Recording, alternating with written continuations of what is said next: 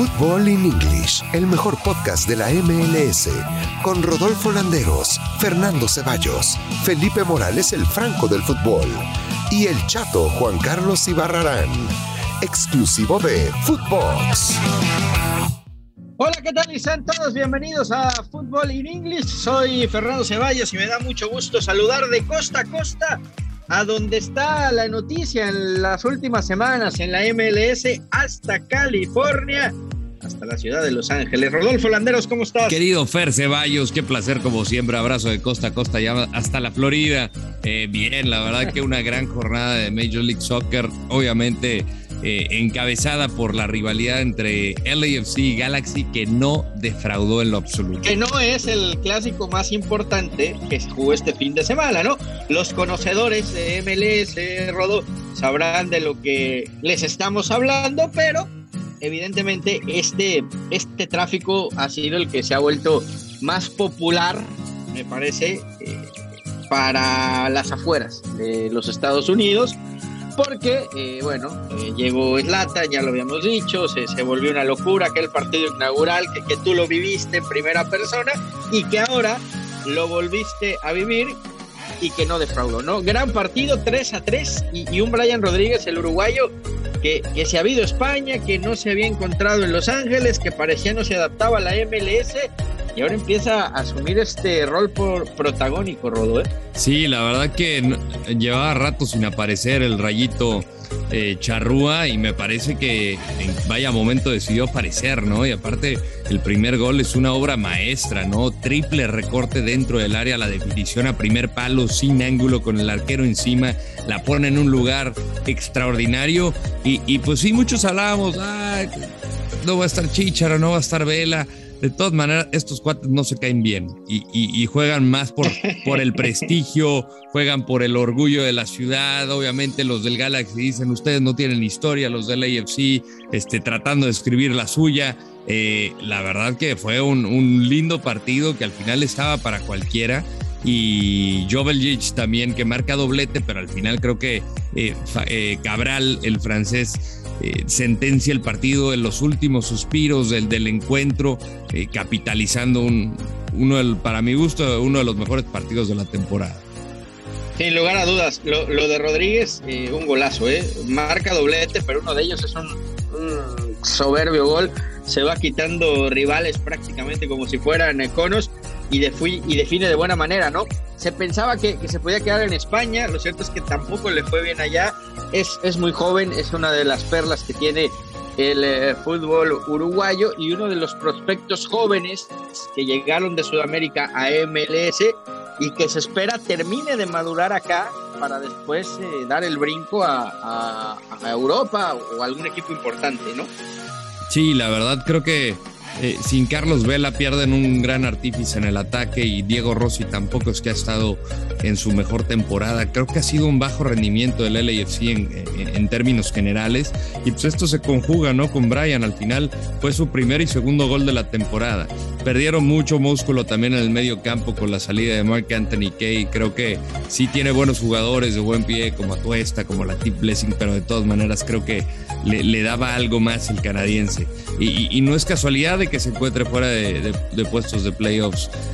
Todo hubiera estado bien si hubiera quedado con la victoria y del otro lado no ganaba Timbers, pero bueno, al final el hubiera no existe. Lo que sí te puedo comentar es que hay muchos jugadores que están por terminar contrato. Ya hablábamos del caso de Vela, también Jonathan Dos Santos se encuentra en su último año de contrato. Me dicen que se iban a reunir con él esta semana, sin embargo la fecha FIFA pues se puso en medio, así es que regresando de actividad triple con la selección nacional de México, Jonathan Dos Santos se sentará con el Galaxy para buscar renovar con el equipo angelino.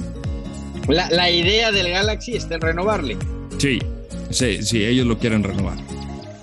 Pues bueno, vamos a ver si continúa la historia de Jonah, y a Chicharito pues sí le aplicaron la ley Zlatan, porque me contabas que ya estaba, ¿no? Para algunos minutos, y le dijeron, Sí, exactamente, me dijeron, si no hubiera existido el partido de estrellas de la Major League Soccer, contra el LAFC hubiera salido a la banca. Él ya entrenó, está al 95%. Al final, la fecha FIFA le va a ayudar para estar ya al 100% y volver a integrarse con el equipo del Galaxy y pues ya volver a la actividad, ¿no?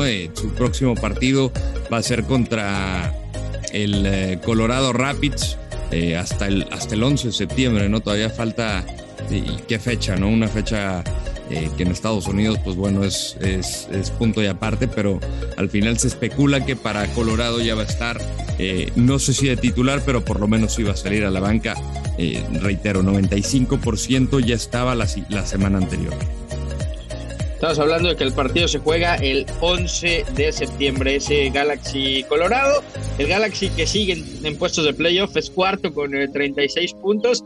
Y lo de el LAFC que preocupa y en serio, Sí. 8 partidos consecutivos sin poder ganar. Bob Bradley tampoco ha renovado contrato. Y donde este equipo no se meta a playoff, Rodo, yo no sé si van a venir cambios muy importantes, ¿eh? Pues sí podría, ¿no? Porque al final, pues creo que existen ciclos, ¿no? Y muchos hablan de que en el tercer año es como en el pico de rendimiento cuando le tiran al mediano largo plazo. Parece que este pico llegó en la primera temporada y en la segunda y se fue para abajo en la tercera temporada. Por eso lo vemos ahí muy cerca de Austin y de Houston Dynamo, que la verdad han estado terribles esta temporada y pues todavía tiene posibilidades, o sea, está a 3 puntos de zona de clasificación, pero eso no quita el hecho de que ha sido un equipo que nos tiene acostumbrado a ser protagonista en su joven historia y ahorita está, pues digamos, no sé si mantener ese ritmo de juego les ha cobrado factura en esta tercera temporada. Hablemos del clásico de verdad, el de verdad que es histórico en la MLS, el partido. Eres un romántico. Entre el Inter Miami y el Orlando. Déjate de cosas. No. Bueno, el clásico del Sol terminó 0-0. Rodolfo Pizarro volvió a ser titular, no se hicieron daño.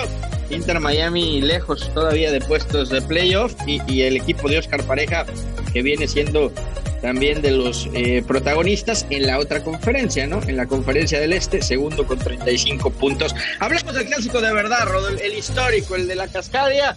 Qué resultadazo termina sacando Portland, ¿no? Pegándole a Seattle en Seattle. Sí, y sobre todo de que venía Sounders de obtener resultados magníficos en calidad de visitante, ¿no? Tres victorias consecutivas. Es de los equipos que sigue jugando por nota. Brian Schmetzer ha conformado un gran grupo. Sin embargo, 2 errores muy puntuales capitalizaron en la derrota del Sounders, ¿no? Ahí la mala entrega de Yeimar Gómez. Gómez Andrade entrega el balón, el portero trata de resolver y al final no puede, y ya también al final Cleveland, al momento de que sale, entrega con los puños y un viejo conocido del fútbol mexicano, Felipe Mora, es el que define. Entonces pues fueron 2 errores muy puntuales, raro en Seattle. Ellos también tuvieron oportunidades, pero al final no pudieron irse con el resultado.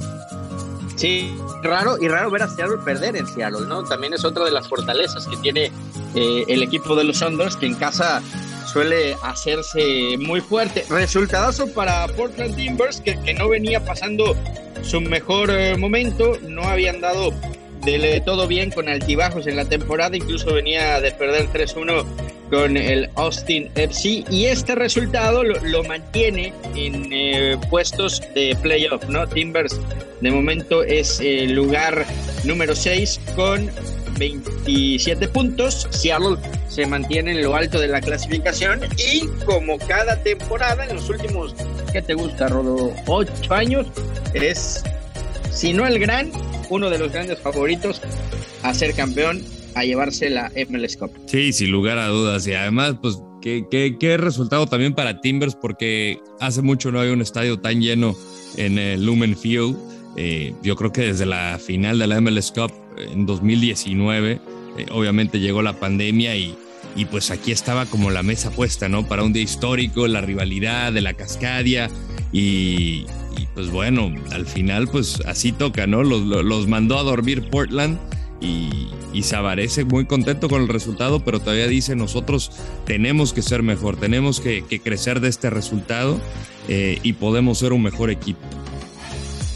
Tiene mucho para dar el equipo de Portland. Yo creo que el tema de Conca Champions por ahí los desestabilizó un poco. Querían apostar también por ese torneo, no les alcanzó, pero se va a ir enfilando. Portland Timbers va a estar en playoffs, no tengo ninguna duda, y también es un equipo por el armado, por cómo es, peligrosísimo sin lugar a dudas para esta parte, ¿no? Y el Gonzo Pineda, que ya anduvo en la banca, ya se sentó a dirigir al Atlanta United y bueno, lamentablemente termina perdiendo 2-0 contra Nashville.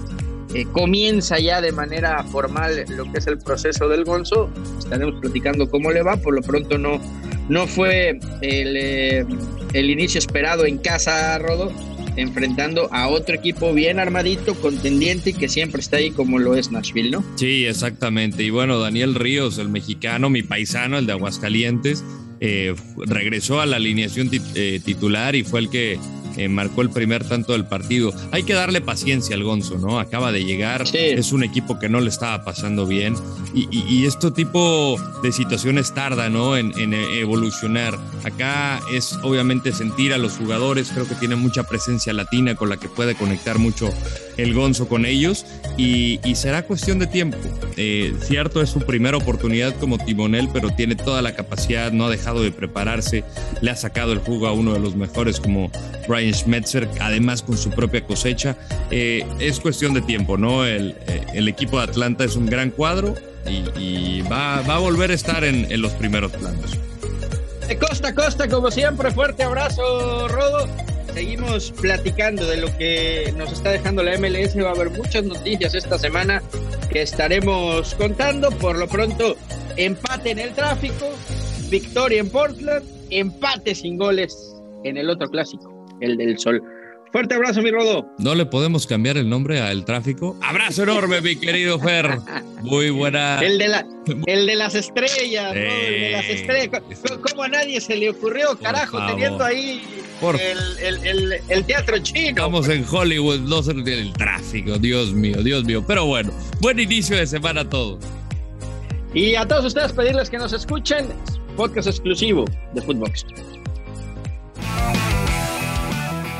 Football in English, con Rodolfo Landeros, Fernando Ceballos, Felipe Morales, el Franco del Fútbol, y el Chato Juan Carlos Ibarrarán.